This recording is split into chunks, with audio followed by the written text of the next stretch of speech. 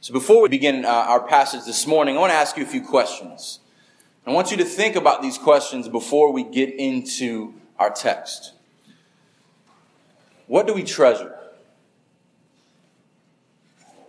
Where do we find our security? What things in our lives can we not live without? Have you ever done that? You ever taken a personal inventory of what you treasure? You ever thought about the things that bring you joy, the things that you put your hope in? How often do we take an honest look at what consumes us? Is it the new toy, the new car, grown-up toys, the new job, family? What is it that we wake up thinking about, we go to sleep thinking about? Are they things with ultimate value? Are they mostly things with immediate value? And that's what we're going to look at this morning. The things that have ultimate value, that matter for eternity, treasures in heaven. Things with immediate value. Things on earth that moth and rust and thieves can destroy. And we're going to do that as a congregation at the beginning of the year. We're going to take an honest assessment of ourselves and how do we grow into this nature of Christ, and how do we grow in light of eternity and seeing treasures built up in heaven instead of being obsessed with treasures on earth. Because there's a real danger, especially in the church, of making immediate things ultimate things. Making things we can hold in our hand on par with things that are imperishable. And there's a real danger of making good things essential things. Because when God created, He created good. And it was good and it is good. But the good things are never to replace the eternal things. The things that bring God glory. Now, just like when you go on vacation and you book a time in a hotel room, you don't bring your own artwork. You don't change the wall colorings. You don't bring in your own sheets. You don't get comfortable there because you know it's temporary. Many times, we try to make our hotel rooms, this temporary life, as secure and as comfortable as we can. Because we act like this is our long-term home. But if you're in Christ, if your salvation is secured in His hand, this is not your home. We are not to get comfortable here. We're going to talk about that. So where's the balance? Because I live here now, but my home is somewhere else. So I want us to think about that this morning. Let's read through our text and then let's pray together. It says Jesus speaks to the crowds in the Sermon on the Mount. He continues in Matthew chapter 6, verse 19. Matthew 6:19. Do not lay up for yourselves treasures on earth, where moth and rust destroy, and where thieves break in and steal. But lay up for yourselves treasures in heaven, where neither moth nor rust destroy, and where thieves do not break in and steal. For where your treasure is, there your heart will be also. The eye is the lamp of the body. So if your eye is healthy, your whole body will be full of light. But if your eye is bad, your whole body will be full of darkness. If then the light of you is darkness, how great is that darkness? No one can serve two masters, for either he will hate one and love the other. He will be devoted to one and despise the other. You cannot serve God and money. Let's pray. Lord, these passages that require us to examine ourselves are always difficult. Because these are not the sins that others can see. These are the sins that we battle with internally. Our heart and our affections many times, Lord, are not devoted to you. Many times the things of this world consume us, and Lord, forgive us when that happens. Lord, I pray that this would be a reminder of the glorious riches that we have in your presence. We don't need to seek our comfort and our security and our riches here on earth. Lord, that this passage would bring anew in us a passion for the things of your kingdom, a desire to be your light here on earth. and that your Spirit will guide me and guide us as we learn and grow together. We pray in Jesus' name. Amen. So the first thing Jesus says here is, do not lay up for yourselves treasures on earth. Jesus gets right to the immediate because he knows the temptation we all have. It is comfortable, it is easy to look for our treasure on earth. The immediate things. And he goes on to say, here moth and rust and thieves. So whether it's animal, chemical, or human, your stuff is going away. I guarantee it. And Jesus told us that it is inevitable. These things will pass away. And if they don't pass away first, we're going to get tired of them. Right? It's like last year's Christmas presents. Or last week's Christmas presents. You know, that new car smell, pretty soon it's going to smell like French fries and B.O. You know, let's be honest. Those things wear out. The things that bring us so much joy in the moment are very, very fleeting. You know, life insurance doesn't give us life, doesn't promise us life. Stocks disappoint us. Sports and sports teams disappoint us. The things that we invest in can either take from us or they can give us life. The things of this world do not give us life. The things of this earth only take. But the treasures in heaven are eternal and ultimate. But it's not just the possessions themselves. Because to have life insurance and to have a favorite sports team and to have Christmas toys, they're not a bad thing within themselves, but it's the affections that we attach to those things. Where is our devotion attached? Is it in the things or is it in the giver of those things? Do we look to God from whom all blessings flow for our comfort, or do we look to the blessings for comfort? That essentially is worldliness. I mean, worldliness can mean a lot of things, but essentially, worldliness is making the good things of this world ultimate things. God gave blessings to his people. God made things good so that we can glorify him in the good things that we have.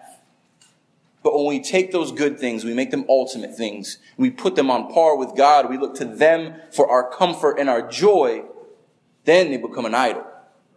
And then they are earthly, and they're not heavenly.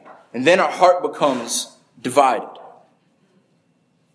I think it's important as we walk through this life, we need to understand the things that we hold tightly to, the things that have eternal value, and the things that we hold loosely. I need water. If this water is taken away from me, it does not change who my God is and where my eternal standing is. I need to hold on to things that have eternal value tightly. But just like a child who doesn't know how to share, who can't let go of the old ratty toy, when his parents want to give him a new one, we should know that our Father has greater gifts than we could ever imagine for ourselves. Don't hold on to the things that don't give life. Don't hold on to the things that become your master. That we are to hold loosely the things of this world. We're to like them, of course. We're not to love the things of this world. There's a difference between liking the blessings and loving the blessings and making an idol of the blessings themselves. And that is, of course, in contrast to the treasures in heaven.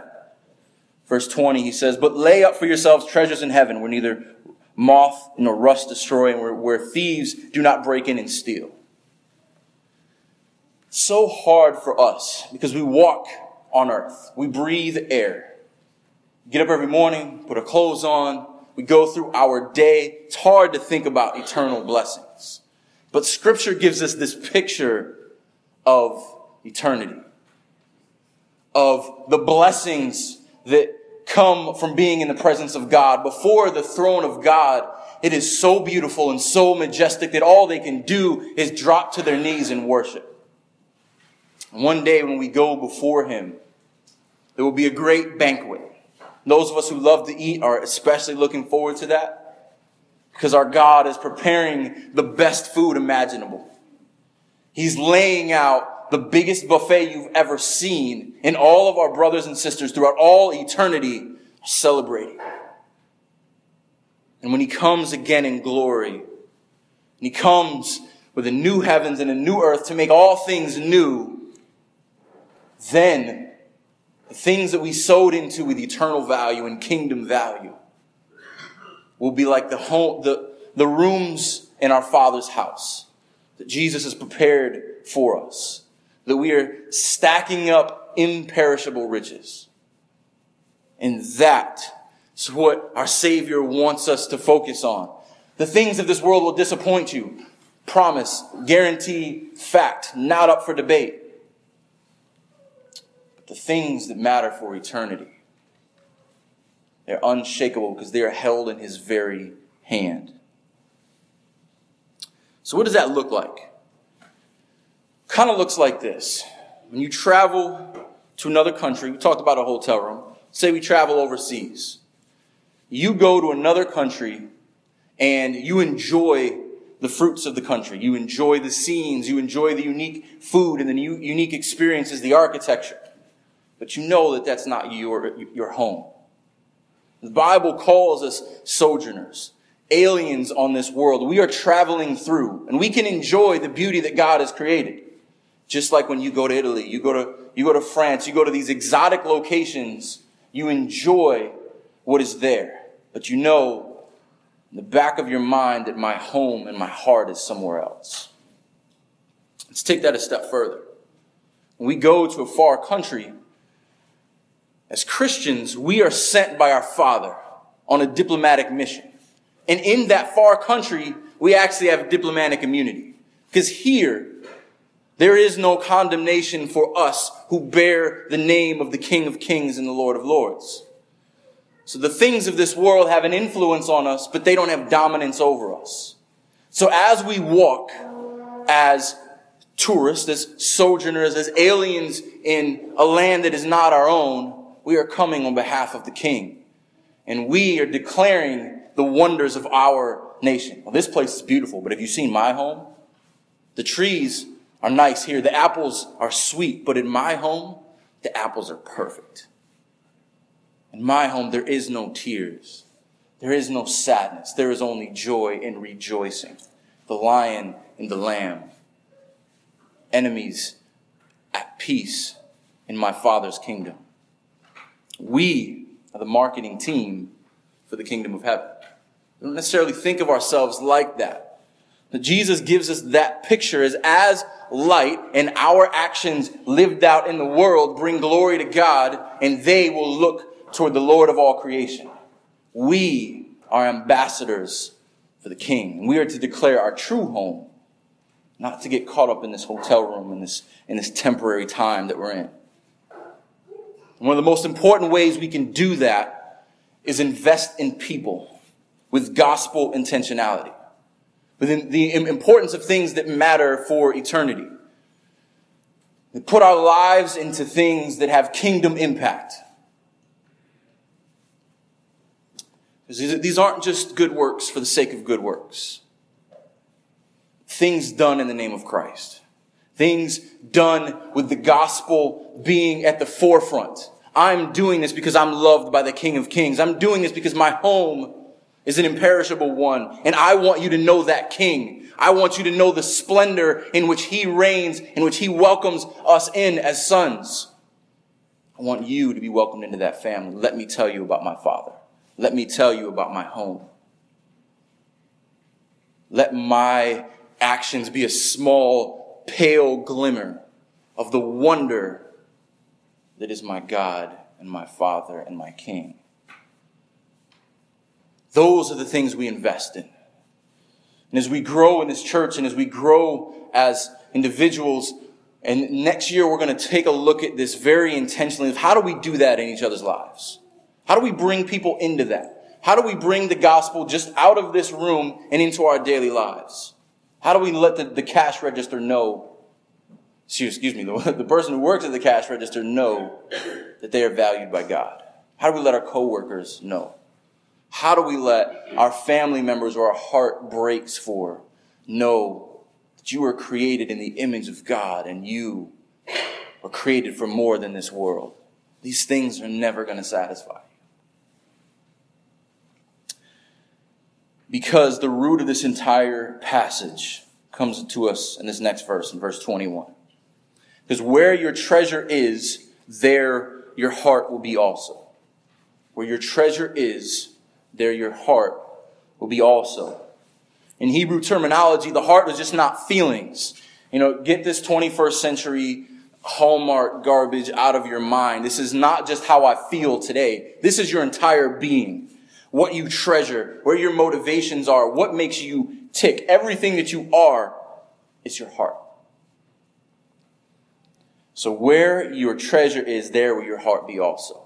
What you sow into, what you value, will determine what motivates you. And it directs everything else in our lives. As we saw in the first couple of weeks of this series in the Sermon on the Mount, that everything in the Sermon on the Mount is coming out of the Beatitudes. Those who have treasure in heaven are those who are the pure of heart. Pure is unblemished, with a singular focus. Our hearts are infatuated with the things of God. Our affections are drawn in by what has eternal value. And there is where our treasures are built up.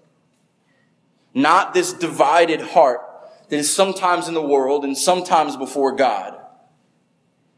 But every moment that I walk in this world, my heart is longing for my home. My heart is devoted to the things of God and not divided with the things of this earth. And this is what Jesus is getting at when he's talking about no one can serve two masters. We can't be undivided. We can't be divided in our devotion. We must be undivided, pure of heart. Our allegiance must be to the things of heaven. Our affections must be solely on the things of God. We are not to be double agents. We are not to look like we belong somewhere else and then be somewhere else. We're not to go back and forth. And, maybe I'm for the Russians this week and for the Americans this week. We're not going back and forth between two competing powers. We know where our citizenship is. We know where our identity is. We don't expect it in our marriages, but we do it in our lives, right? We're to love our spouses in such a way that we would never share that love with someone else. Love my wife. There are other women in my life who I care for and who I want to minister to, and the Lord has put there to be a blessing to me, but they will never compare with the love that I have for my wife, and they never should. We wouldn't accept that division in our marriages, but we do that a lot of times with the things of God. Oh, Lord, I really value your kingdom, but I got this new TV now.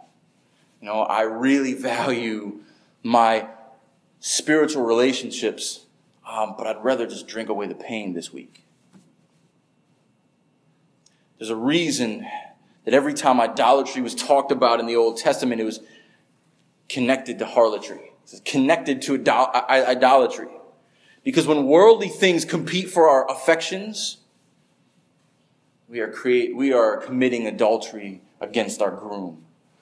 Those of us who are in Christ are to be so devoted to our husband. The things of this world could never compare. Yeah, she's pretty, but she's not my wife. My wife knows me. She knows all my faults. She knows where I need to be encouraged and where I need to be challenged. I need that. I don't need this flashy other thing.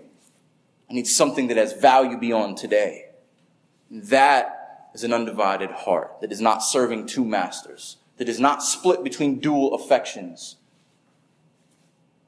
that is focused on what matters beyond this moment. So Jesus goes into this next section here. Seems like it's not connected, but trust me, it is. Verse 22, the eye is the lamp of the body. So your eye is healthy, So if your eye is healthy, the whole body will be full of light. Scripture has a lot to say about the eye, so we're going to take a little word study on eye. And I'm not going to have you flip all the way around. We're going to have it up on the screens. Thankful for the guys who helped with these screens, so now we can look up. And I want you kind of just digging in here for a moment, because the eyes in Scripture are not used to only talk about vision, but about understanding. And that the eye is key to how the rest of you will look. And so we see this very early on in Genesis 3. In Genesis 3, Satan uses a very interesting phrase. When he wants Adam and Eve to sin, what does he say? God knows when you eat of it, your eyes will be opened and you will be like God, knowing good and evil. So Satan tempted Adam and Eve with their eyes. He told them the benefit of this is that your eyes will be open. You will have an understanding of evil. See, here's what they missed. They knew good. They only knew good. And Satan says, I can open your eyes. I can open you to evil. I can bring you to the dark side. I don't know why anyone ever follows that logic, but the Star Wars villains always seem to fall into that. Yeah, the dark side, great. But this is what Satan did. He appealed to the eyes. Solomon goes on to draw this out a little bit further in Ecclesiastes 1:8. Ecclesiastes 1:8 says that all things are full of weariness and a man cannot utter it. The eye is not satisfied with seeing, nor the ear filled with hearing. Solomon takes it a step further. That just because you see it doesn't mean that it's where it stops.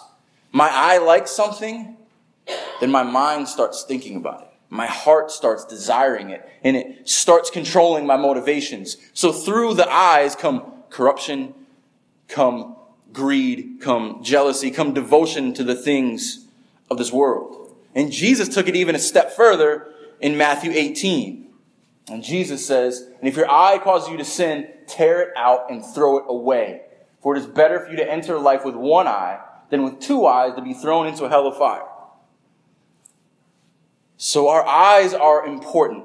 We allow ourselves to see, what we pull in are important. Jesus said so much so, if your eye is going to cause you to stumble, cut it out. You don't need it. I will give you new eyes one day. These next passages I want you to turn to. So we see the negative. The eyes can lead us down the road of temptation. The eyes can lead to sin. But I want you to turn to Luke 2 with me.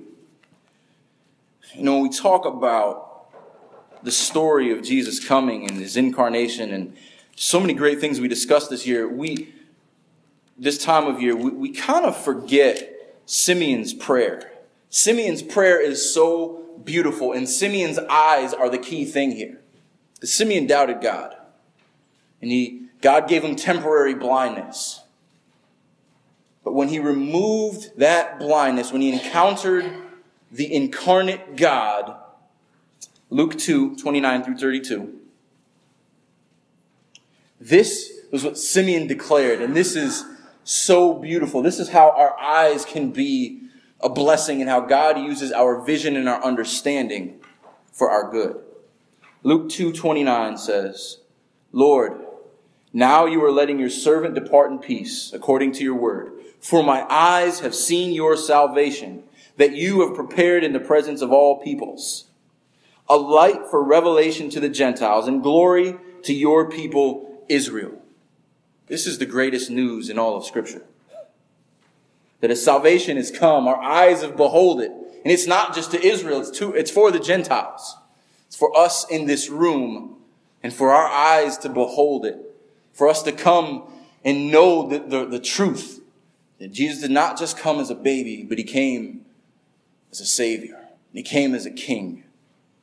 He came as our intercessor. That if we cry out to him and repent of our sins, our brother will go before our Father, will plead our case, and will anoint our heads with his blood. We will be cleansed for our sins. That was Simeon's prayer. He could go to death in peace because his eyes had beheld the glory. Jesus touches on these blessings as well in Matthew 13. Turn to Matthew 13:16 for me.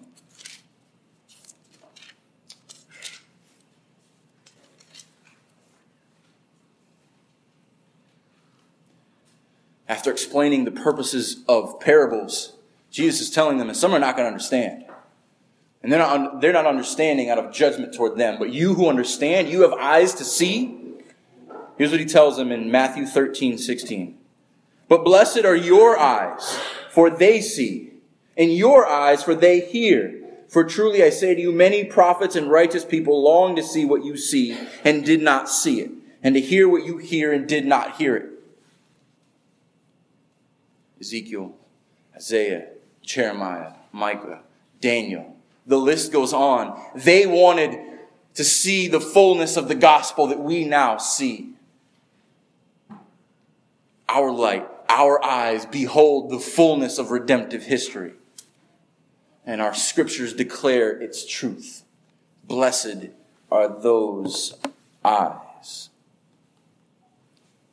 So with a truth like that, with a blessing like that, why is it so hard for us?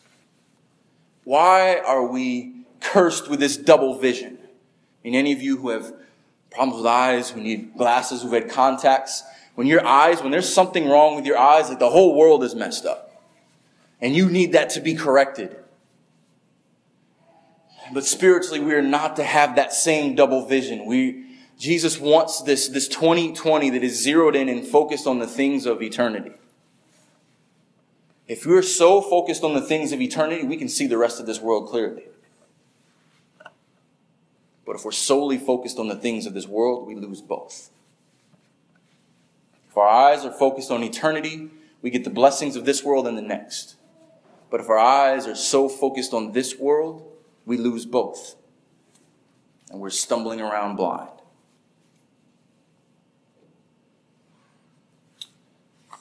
So as we continue in our passage, I want to look at the word lamp a little quicker than we did with eye, but this is important as well. Because in a culture where there's no electricity, a lamp is so key. So if your only hope is the stars, that lamp is guiding you. That lamp is making sure that you're not stumbling. And that lamp, depending on the power of the lamp and the type of light that is emitted out of that lamp, will depend on how well you will see. What kind of light shines out will influence how and what you see. But if our eyes are a lamp, also the type of light that goes into this lamp will determine what is inside. Because Jesus is making this connection. So if your eye is healthy, your whole body will be full of light. Our lamps are healthy, our whole body will be full of light. But if your eye is bad, your whole body will be full of darkness.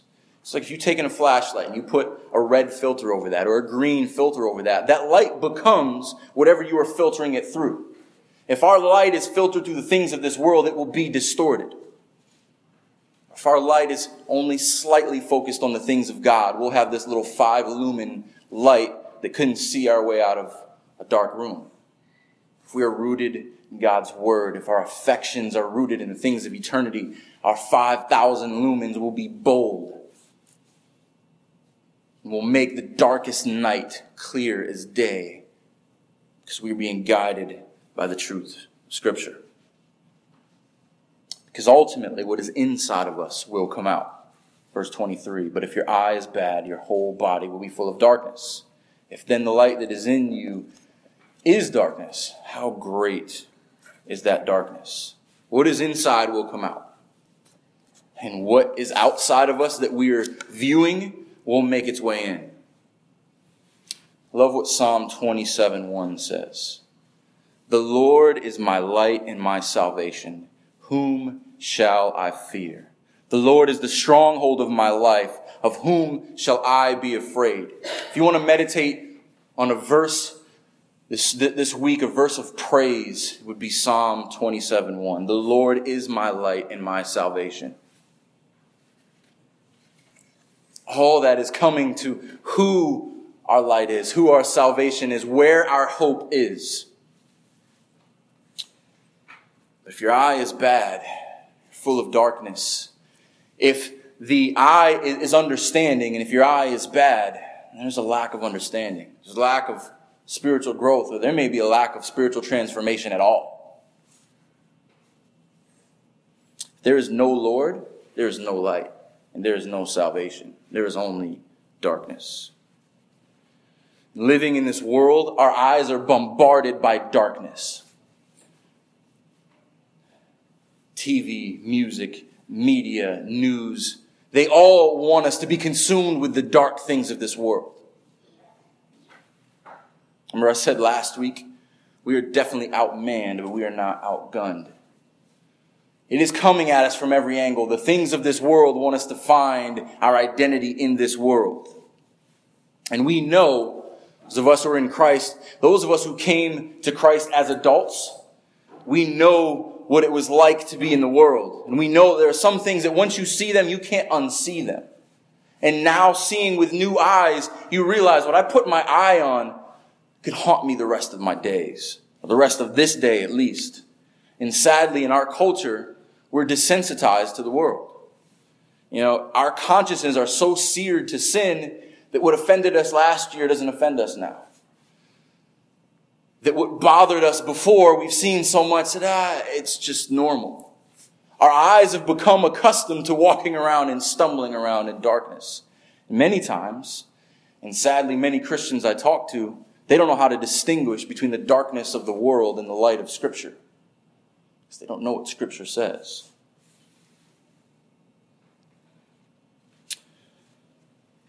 But on the other hand, a little light goes a long way. When we go to the Horsemeyers later and we gather on the fire, if the fire wasn't there, they don't really have street lights out there, and there were no floodlights outside the house, and it was dark and there was not a star in the sky, how valuable would a flashlight be? If one of your children goes missing, you have to chase them into the forest, how valuable would a flashlight be? But not only having a flashlight, but it is where that light is shined. Because if I'm searching for you in the woods, and my flashlight is up in the trees, and I'm not watching where I walk, where I put my light could determine the difference between safety and injury or death. Let's take it a step further. But if we're walking in the darkness, if we're walking in the woods at night with all of our brothers and sisters, and we all have our lights, how likely are we to stumble? If there are 10 of us, 100 of us, who are walking together in this darkness, and we all have our lights, it will become as if it's day. That is the importance of having believers in your life. That is the importance of Christian community, those who can have an honest conversation with you. Let's open God's Word together. Let's solve our problems with the truth of Scripture. Because if all of us have our lights on and shining brightly, the darkness does not stand a chance. That is what Jesus is telling us. How are we sure that our batteries are charged? How are we sure that this light will be strong? Well, we should all know this, but do we apply it like this? Psalm 119, 105 says, "Your word is a lamp unto my feet and a light unto my path." Isn't it interesting that anytime Jesus wants to apply a truth to our lives, it always comes back to God's Word. It always comes back to the eternal truth that your word is a lamp unto my feet and a light unto my path. I would say that it's just great coincidence that these passages work together. It says, no. It says that all of Scripture declares these truths. Jesus wasn't teaching anything new. David knew this. Jesus was just bringing the cookies onto the lower shelves so we could get our grubby hands on it. Because we weren't understanding the truth that David understood well. That if you are rooted in God's Word, you will not stumble. That if God's Word is your lamp, if your eyes see things through the lens of Scripture and they're not distorted by this world, you can walk clearly and confidently. And if you are surrounded by brothers and sisters who see clearly according to God's Word, you will not stumble. And if they do, if you do, or if they do, you'll be there to pick them up.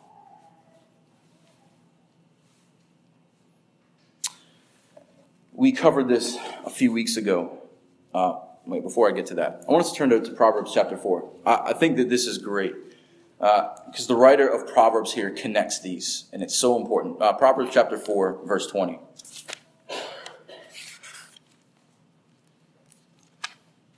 I'm going to read 20 through 27.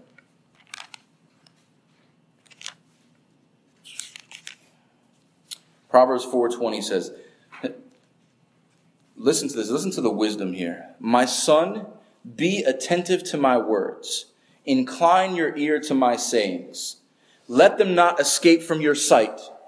Keep them within your heart. You see how sight and heart are connected here? For they are life to those who find them, and healing to all of their flesh. Keep your heart with all vigilance, for from it flow the springs of life. Put away from you crooked speech, and put devious talk far from you. Let your eyes gaze directly forward, and your gaze be straight before you. Ponder the path of your feet. Then all your ways will be sure. Do not swerve to the right or to the left. Turn your foot away from evil. This is not new. The writer of Proverbs knew this, that if our hearts were rooted in God's word and our eyes saw straight ahead, looking toward our Father's kingdom, then we would not stumble. Sin does not have the same power on us when we see with an eternal perspective. Back in Matthew, we covered this a few weeks ago. But in chapter 5, verse 14 and 15, Jesus says this, "You are the light of the world. A city set on a hill cannot be hidden. Nor do people light a lamp and put it under a basket, but on a stand. And it gives light to all of the house. In the same way, let your light shine before others, so that they may see your good works and give glory to your Father who is in heaven." That is the culmination of our light. It's that our works, our kingdom works, what we do for our Father's glory will declare His kingdom and put Him on full display. We are the marketing department for heaven. Some of us boldly declare, some of us, like myself, can do it here. But to do it with people who might reject me, it's terrifying. But I have to repent of my fear of declaring these things boldly. We have to repent of us not being rooted in God's word and not finding our comfort and our confidence in the truth of Scripture. And in order to be this lamp and to be this light, we need to be undivided. We can't serve two masters. Here's where we get to our last couple verses.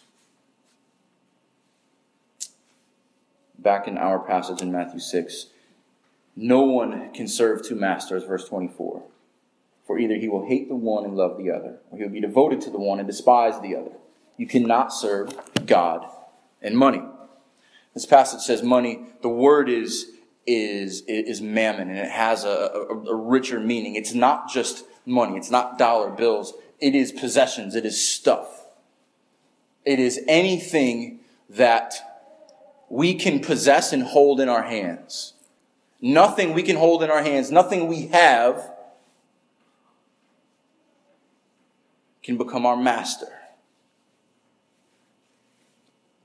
Because it's not just about having the treasure. Don't let me tell you that. Having nice things is not a bad thing. But when those nice things have you, that's where the trouble starts.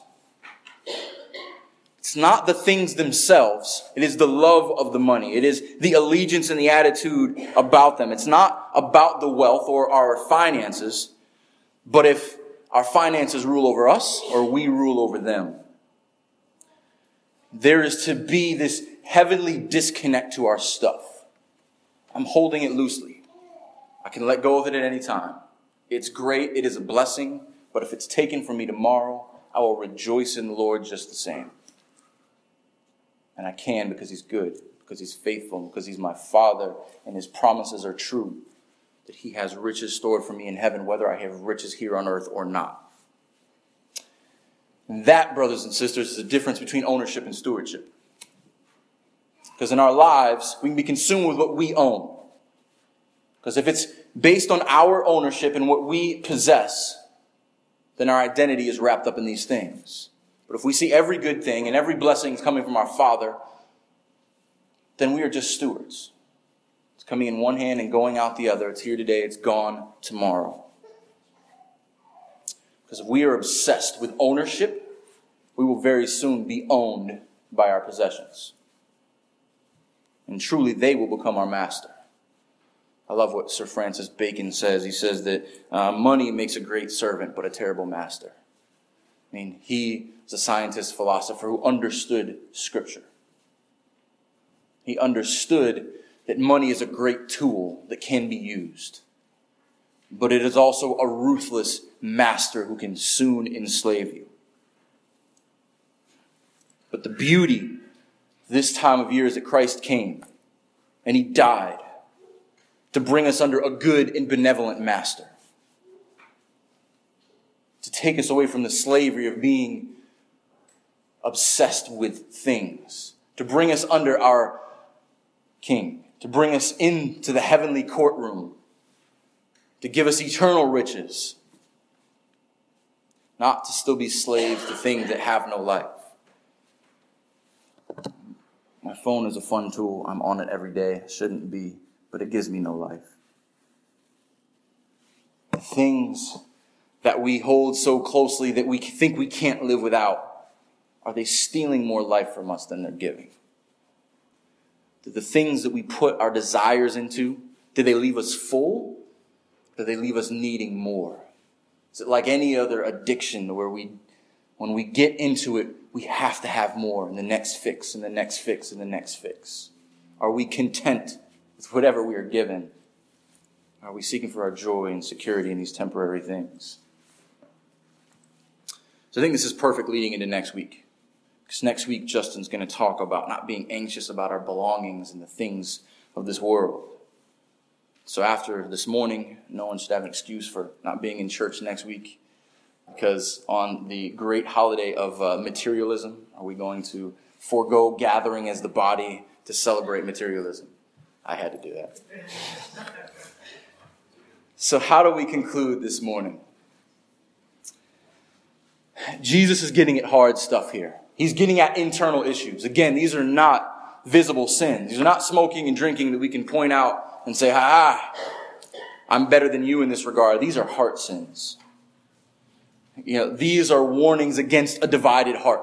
And only you know this. Because these are things you can even hide from your spouse and hide from your kids and hide from your parents. What am I desiring? That's why we need to examine ourselves.